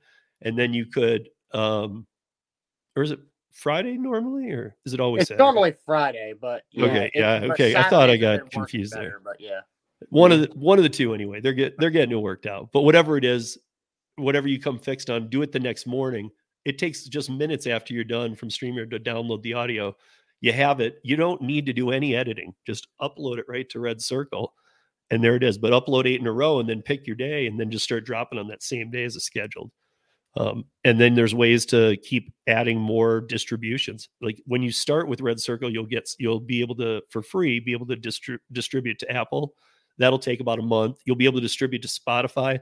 That'll take about a week, and you'll be on Spotify, Pandora, some other ones, Amazon Music. So it's a missed opportunity. You guys are making the content and you're not putting it out. And I always talk about multiple streams of income. Yeah, so you guys are like, you're missing out, because if it blows up like it should, half blows up, even becomes some real something bit of one of your streams of income, you want to be getting it from other places too, because you made it. Why not get it from the audio side too, and allow the audio listeners to hear it? But when you guys first talked about it, and if this was like an elevator pitch as we kind of wrap this up here, and I know we ran over, guys, but it was worth it. But what was the intent? I mean, did you guys say, like, I know you both have a love for cars. Did you say, let's kind of try and talk about cars? Hey, let's not talk about politics. Hey, let's not make sure we don't talk about gig economy, or let's pick a subject each week. What was like the design, even if it's not being followed? I'm just curious. Go ahead. Matt, you got to answer that. That was this is all you. All right. So when we first started, because I'm a big organization person. Like I like everything organized. I like everything to the T. Like I like to stay on topic. Like I'm you super. Flip light switches off 3 times and stuff. No. I'm not that bad. But I think the reason why I'm like that is because I've been making content. So like I want everything perfect. But Hector's more of like, he's more off the cuff. So it's like, all right, I need this. We have to find a balance between each other. So the first episode, actually it was like the first 2 episodes, we just was like, we're going to just go off the cuff and just kind of feel off each other. Yeah. And the first episode, we actually had some people, like a couple people said, like, there was times where we would talk over each other and this and that. And that's where we're still like learning, each other's pause points and stuff like that. After that, it turned more into where we realized, after we talked a lot about it, because after every episode, we would talk for 20 minutes after every episode, right after. Yeah. And we would say, okay, how do you think that went? And then we're like, oh, we need to get a lot better. We need to do better. So then it's like, okay, we need more structure. So third episode, I started doing talking points where we would have all these things of like, I would do like 6 to 7 talking points. And yeah, I mean, you can go from there. Yeah, I mean, we did that, and we just started organizing better. I think, just like Matt said, when we first started, I think, and correct me if I'm wrong, Matt, I think we were just really excited to just get this going. We were. I mean, was it because I mean, I love these kind of stories, and I've been to podcast events where I meet all kinds of podcasters who came into this so many different ways, and some of them do some of the weirdest podcasts I've ever seen. I'm like, is there a call for that? And they're like, I make like 100,000 a year. I'm like, what the hell? Yeah. Like, you must be the only person doing one on this. So, is it like you guys come up with, or when you were thinking like, hey, we're having these conversations on the phone, let's just do it live? I think that's what it was. Or was it was it also compounded with some of the drama on YouTube? I mean, it seemed like a real tipping point, like when you guys were like, no, this dude, we're and I think we were. So I'm gonna explain to you. I'm gonna be really honest. One of the main reasons why we started doing the podcast because it was too much drama in the gig economy. That's kind of what if I said it wrong, that's what I was trying to get at. Yeah. You came for me. You came along at the right time. Yeah, the glitch gauge, whatever you want to call it. Yeah, that really destroyed the whole thing. I feel like, everything just started getting toxic, pointing fingers, arguing, people talking about doxing people. I'm going to come at you and stuff like that. See, I'm like you guys. I just ignore. And I'll be honest, if I need to, I block. I don't care. Yeah. I don't care. Look, I warn people and everybody knows, but I block. I will block you. I have no qualm about it. Because I don't even want to see when other people are tagging my name in their videos that have nothing to do with me. Mm-hmm. And I'm not talking about one specific guy that we all know. I'm talking about many. Mm-hmm. Yeah.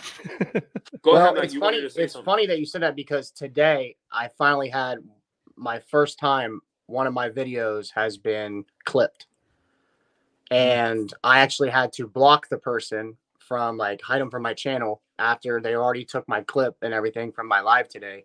So that's something I've never had to deal with. They'll still be able to get your clips. But what I'm saying is I shouldn't have to deal with that. You know what I mean? So it's what did they do with your clip though? He made a video about it. And basically it had nothing to do with me, had nothing to do with Hector, had nothing to do with Bobby. It just had to deal with 2 people that were on my panel that were discussing something that happened with a war. And who was going to make the most money in one day? Yeah, and Are you talking about one of the real wars going on or a gig war? Mm-hmm. Yeah. It was between 2 people. Actually, it was with Ceci, and it was a Grubhub war, and between her and George, and I don't even want to say the guy's name, but it's taboo here. Yeah, and I don't edit these, so I'd be pissed if you did because it would be on here for life. But he went and talked to George and interviewed George. So then he went and clipped my whole segment that happened during my live, and made a video about it. And I just got sent to me by 3 different people, right before my Wi-Fi cut out. So I got to tell you, I've been through this so many times. I handled it. I handled it so much different the first few times. Now, I mean, the quicker you get to, I don't care, the better. Forget about them. These are people who I know these people. What they do is they target people that they think they can get to engage them. Mm-hmm. They say things like, come on my show, but really they're looking for you to turn them down and to turn it into a fight or to do this and to even acknowledge them. And they feed off that. But once you block them, and if they do try and reach out in any way, you just don't even acknowledge. Yeah. They turn on each other every time because once they can't feed on others, they will turn on each other. I've seen it many times. Uh-huh. These groups of people who are just out to get people, make up lies. I think we all know a bunch of channels that just straight up lie. Yeah, and with no reason behind it either. There's just nothing there. But yeah, so the podcast moving forward, is it like mine is a dedicated time. Clearly you can't tell that tonight. We're going to be wrapping it up here in a few minutes, but mine runs like 60 to 70 minutes with the intro outro. That's that's my goal. I used to do 2 hours, 45 minutes, 2.5. Like they were so all over the board. I did find with some consistency, with some better things, like having a cutoff. So I don't know. I mean, are you guys shooting for a time? Because like this week I had to go to bed. You guys were like, I mean, I was very into it too, but it was like 2 hours in. When we first started this, the whole thing was we would like pretty much was like you. It was like we want to do like an hour. Because we are in different time zones. And when I was noticing the best retention on a lot of podcasts, like and gig stuff, it was 10 p.m. Eastern Standard Time. So for Hector, that would be 9 p.m. So I'm like, but for me, I'm 34 and like, you know, I want to be in bed by like 9. So I'm like, I just want to make sure that it's going to work. I don't want to go too early. I don't want to go too late. But so we just started doing it at 10. I'm like, let's just do an hour. Well, then a couple episodes I think one episode even went 3 hours when we had people on our panel. And but the last episode, we kind of was like, we both had topics we wanted to ask questions about to Ron. And our kind of point was like 2 hours. So that's why we started at 8 and we wanted to end by 10. But as far as like really having, when it's just the two of us kind of doing everything, I would say about an hour and a half tops. Okay. We're going to have to do a reconvene in January because I really do want to see how this goes. And I'll help you guys even get on Red Circle and do this because it's so easy. But I do have to ask one last question. And I'm going to ask it to Hector first because I feel like it'll get a better answer out of Matt. Hector, what is your one favorite trait about Matt? And what is your least favorite trait about Matt? My one? Can I start with Be the worst brutally honest. Yeah, I'll start with the worst one first. Oh my Wi-Fi quit working. Oh yeah, you're glitching out, huh? I'm just kidding. His worst trait is I don't know. Now I'm starting to think about it. I can't really say, man. You everything about you is cool. I'm not gonna lie to you. You know, you're a good kid. But I would say if I had to pick one, brother, do me a favor. Save your fucking money, please. Save it. Come on. Save your fucking money. That's all I got to say. You know? And the one good trait about him is that the man hustles his ass off just like me. But I will tell you this, though, Steve. He's been clowning me since I met him. For the past 2 years, I'm probably the only gig worker that does not work on weekends. I don't usually either. I'll take some random stuff. And he's clowned me for that. Recently, I have because I switched. Yeah. So, but I get up at 4:30 in the morning to do 5 a.m. curries. I usually am home by noon with what most people make in a day or more. Like, so if I get to a certain point by Friday, I have so many other things going on with para and whatnot that I can't. I also like to be weekends off. I don't like being out on the road with everybody else, but I do work on the weekends. It's just not gig work. Yeah. But Matt's going to have a great time with me. Go ahead, buddy. I already know where you're going to stay. Let's go. Let's see. I wish you guys were hooked up to lie detectors right now. The worst thing that I wish Hector would fix his fucking hairline. It disappeared. What happened? It's not even his hair. It's not even his hairline. It's his hair. So I don't know why you bust his balls so bad about it. People on the audio, you have no idea what I'm talking about, and I'm sorry, but my man looks like Cruella DeVille. No, dude. Yes, bro. He is Cruella's brother. Look at just. He's got a great face. You know what? I'm going to blow your mind here, because I think if it grew out just a little more I have grays too. Okay. Guess what? If he grew it out just a little more, it's actually like a 8-year ago George Clooney look. Yo, I told you. No, he said that. He said what? Like episode 2? I'm the Your George name Clooney was of the Dominican DoorDash Republic. George Clooney. Yeah. Uh-huh. I honestly swear I didn't hear it, even though I watched episode 2. I had not ever heard that. But I was just saying, like, it looks funny. like if it grew out a little bit, Like 8 years ago, that's what his hair looked like. Same coloring. Now it's all gray, George Clooney, but you know. But no, the one thing that I love about Hector is that even if even if he sees that I'm going through something or something like that, he's been there for me from thick and thin. He knows more about me than people know that have known me for 10, 15 years. I know those kind of relationships. That's why I'm like super proud of you guys for having one of those, because they're rare. Friends are easy to make, but like ones that like you might have had a friend since 25, 30 years. And maybe they're still a really good friend. Maybe they're just kind of in passing. Maybe you barely talk to them. Maybe they're your best friend. But sometimes you meet somebody who within under a year even, you can like just be like, dude, I'm closer with this person than anybody. So those people are rare. They come along once in a while. We're making a trip to Houston. Yeah. So January. But the funny part is that he thinks I'm going to open the door for him, and I'm not. You know, you can go to, if you wait till May, you can go to, and I can plug this too. You can go to Delivery TV. If you guys know Luis, Luis is a friend of mine. He is doing a Spanish gig con in Houston on May 17th. I'm in trouble. He rented a venue. No. And I was like, we had Luis on the para on the para discussion. That's and you. He said, no, but I said, dude, I'm not even like, you'd be surprised because I grew up in Michigan where it was a lot more black, white, not as many Hispanics. Out here in Colorado, it's tons. I have so many Hispanic friends, as many as non-Hispanic. I mean, that's probably the most type of friends I have out here. But yeah, Luis, I told him I don't know Spanish. And he's like, I'm like, are a lot of the people there bilingual? He goes, some, but not a lot. He's like, but there'll be lot drinking. I said, all right, so it doesn't matter. I can point and stuff. Yeah. Mio. All you gotta say is Mio.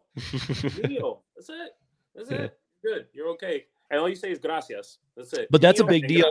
If you guys aren't familiar with GigCon, like he already has a room rented with 1,200 people. He's almost sold it out. There's a lot of Spanish people. He rented a 500-person room and had to get a bigger room in a week. Can I be honest with you? If I were to take a guess of the people, by the way, I work in Houston. If I were to take a guess of the percentage of how many people work in Houston, they're Spanish, it's probably over 70%. They're Spanish workers. Yeah. And a lot of them, I don't know if you guys have watched, I mean, he has more subs than Pedro. Yeah. Bro. I mean, his channel's huge, but it's Hispanic. It's all Hispanic. Yeah. Mm-hmm. I mean, it's almost like if you go to a live of his, I know Luis well, but if you go to a live of his, like for me, it's not, sometimes I'll just say, hey, Luis, just saying, hey, just so he doesn't even feel like he needs to address it. And he'll still be like, oh, Steve, but then he just moves on because he knows I know, and I'm not going to like make him have English conversation. He's got 200, 300 people in there, all asking Spanish questions. You know, it's like, I don't want to screw around with what they're trying to take in. You know, so, but so it's not like I don't feel welcome. I'm just saying that like, I'm not going to jump in there, even though he's bilingual. He was making it sound like, a lot of the people are not. Steve, I'll make a deal with you. If you go, I will go with you and I will teach you every word possible. I'll be right next to your side, bro. I'll teach you everything. You'll be telling me. He just called your mama. I'm drinking. I'm like, Steve, tú estás conmigo. Tú me entiendes. O hasta conmigo. Enseñar español para que lo sepa. He's like, I have no idea what you're saying. Yeah. I actually know Spanish really well, actually. I said, my man Steve is going to be right next to me and I'm going to teach him Spanish. That's what I'm doing. Yeah, there you go. Did you just say Matt used Google Translate?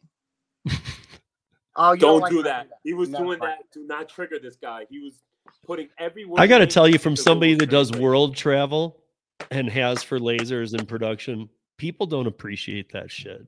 Yeah. Like, if you're like, I got Google Translate, like, they're like, dude, fuck off. Like, you know where I hear that a lot? My girlfriend, she loves, the TLC channel, 90 Day Fiance. And I'm telling you, there are couples that all they talk to each other is on their phones, bro. Their phone. They're just translating from one to another. They're not even saying a word. They're just Google translating from one to another. It's ridiculous, bro. It's ridiculous. That's crazy. You guys, I could pull a 5-hour podcast with you. So we're gonna have to do another one in January. And I think that's good, because I first just wanted to have you guys in here. And again, guys, go check out their podcast. I know only a portion of the audio podcast listeners are on YouTube, but I think very likely we'll be premiering this on YouTube as well. So if you're watching it on YouTube, definitely check them out. Check out Matt's channel, No Giggity, No Clout. And he just hit a K today, but hey, he still needs more subs. So it doesn't mean like, oh, he hit it, I don't need to sub. Go sub. Subbing's free, liking's free. But also make sure to go over to their Nobody's Favorite podcast and give it some likes, some love. Yeah. Would you say our goal January, 100 subs by January?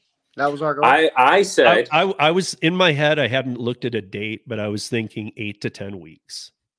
Yeah, I was saying. So our sub count right now is what, 70, 72, something like that. Yeah. Well, when the stream started the other night, we were at like what, 55. Yeah. So that's a lot to Steve. We appreciate that. Yeah, we do. Yeah, and I was thinking about maybe we could hit 100 by Christmas. I told him there was a possibility when we first started this. He didn't believe me. I was like, we might. There's a possibility, Maybe, See, I think a lot of people who like when I say, hey, you should check this out, I don't do it every day. In fact, it's very rare. I used to do it a decent amount, but I learned that there were a lot of people who will stab you in the back or this, that, and the other, and they're not what they appear. Things I already knew, but I was seeing how bad it was in certain areas. So I stopped doing it, but every once in a while I do it for somebody. And so when I do, I feel like the audience really takes to that. Like, wait, he doesn't do this anymore. So if he's saying it, and I am saying that about this, go check out their podcast.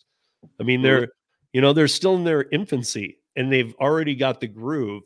I'm super interested to see where you are in January and what the format is. And if it's still just, who knows, or if it's got like some more definition, or this is how it goes, or, like me, I don't often go over, but I couldn't not tonight. I mean, there was just too much, but when we have you guys back, we will dive into the podcast. We will dive into, probably a little bit of where Gig Works at too, but I'll be very interested to see where the podcast is at. Cause I think by then, I don't want to go over crazy and say 1,000, but I would think you'd be at least at 500 subs in 10 weeks. I would have to do. You have good community. Look, when you have trashy community people promoting you, it ain't gonna help. You know what I mean? But like you have me and other people who are good in the community, so you're getting real followers too, not those types who sub and then unsub because they don't want to see you in their feed and they're just like, I don't care about that guy. Yeah. Like the people who, at least that I can say that I send you, or that maybe Pedro or whoever it might be might send you, those are going to be real followers. So if I'm telling people to listen to it, you don't have to sub to them, but at least go give them a like or a dislike. Even dislikes help. Sadly, if you're not going to sub and you don't like it, don't walk in and you're like, I'm not even going to like it. At least dislike it then. Yeah. It helps in the algorithm, believe it or not. Yeah, it does. It doesn't care if it's a thumbs up or a thumbs down. Yeah. I mean, you guys know about YouTube. I have no idea. I only have 4 subscribers. To be honest, I got nobody. If you have 100% thumbs up on every video, like I do have some videos that are 100% thumbs up. But if you get it on every video with a lot of views, you're doing something wrong. Because some people should be going, screw that. I don't like what you're saying. I don't. You're right. I'm not talking about trolls, but if everybody's just agreeing with you, you're not outreaching enough. Yeah, you're only concentrating in a subsection where you want it to be more generalized than anything, right? That's pretty much it. Yeah, you want opinions from both sides. Yeah, I get it. So, words of wisdom, or what? Plug Hector, you plug the podcast, and then Matt, plug your channel, and then I'm going to sign us out of here. So plug it to us, Nobody's Favorite Podcast, because I will tell you this right now, nobody knows what our favorite podcast is going to be next. Boom. Boom. I do. It's mine. Oh.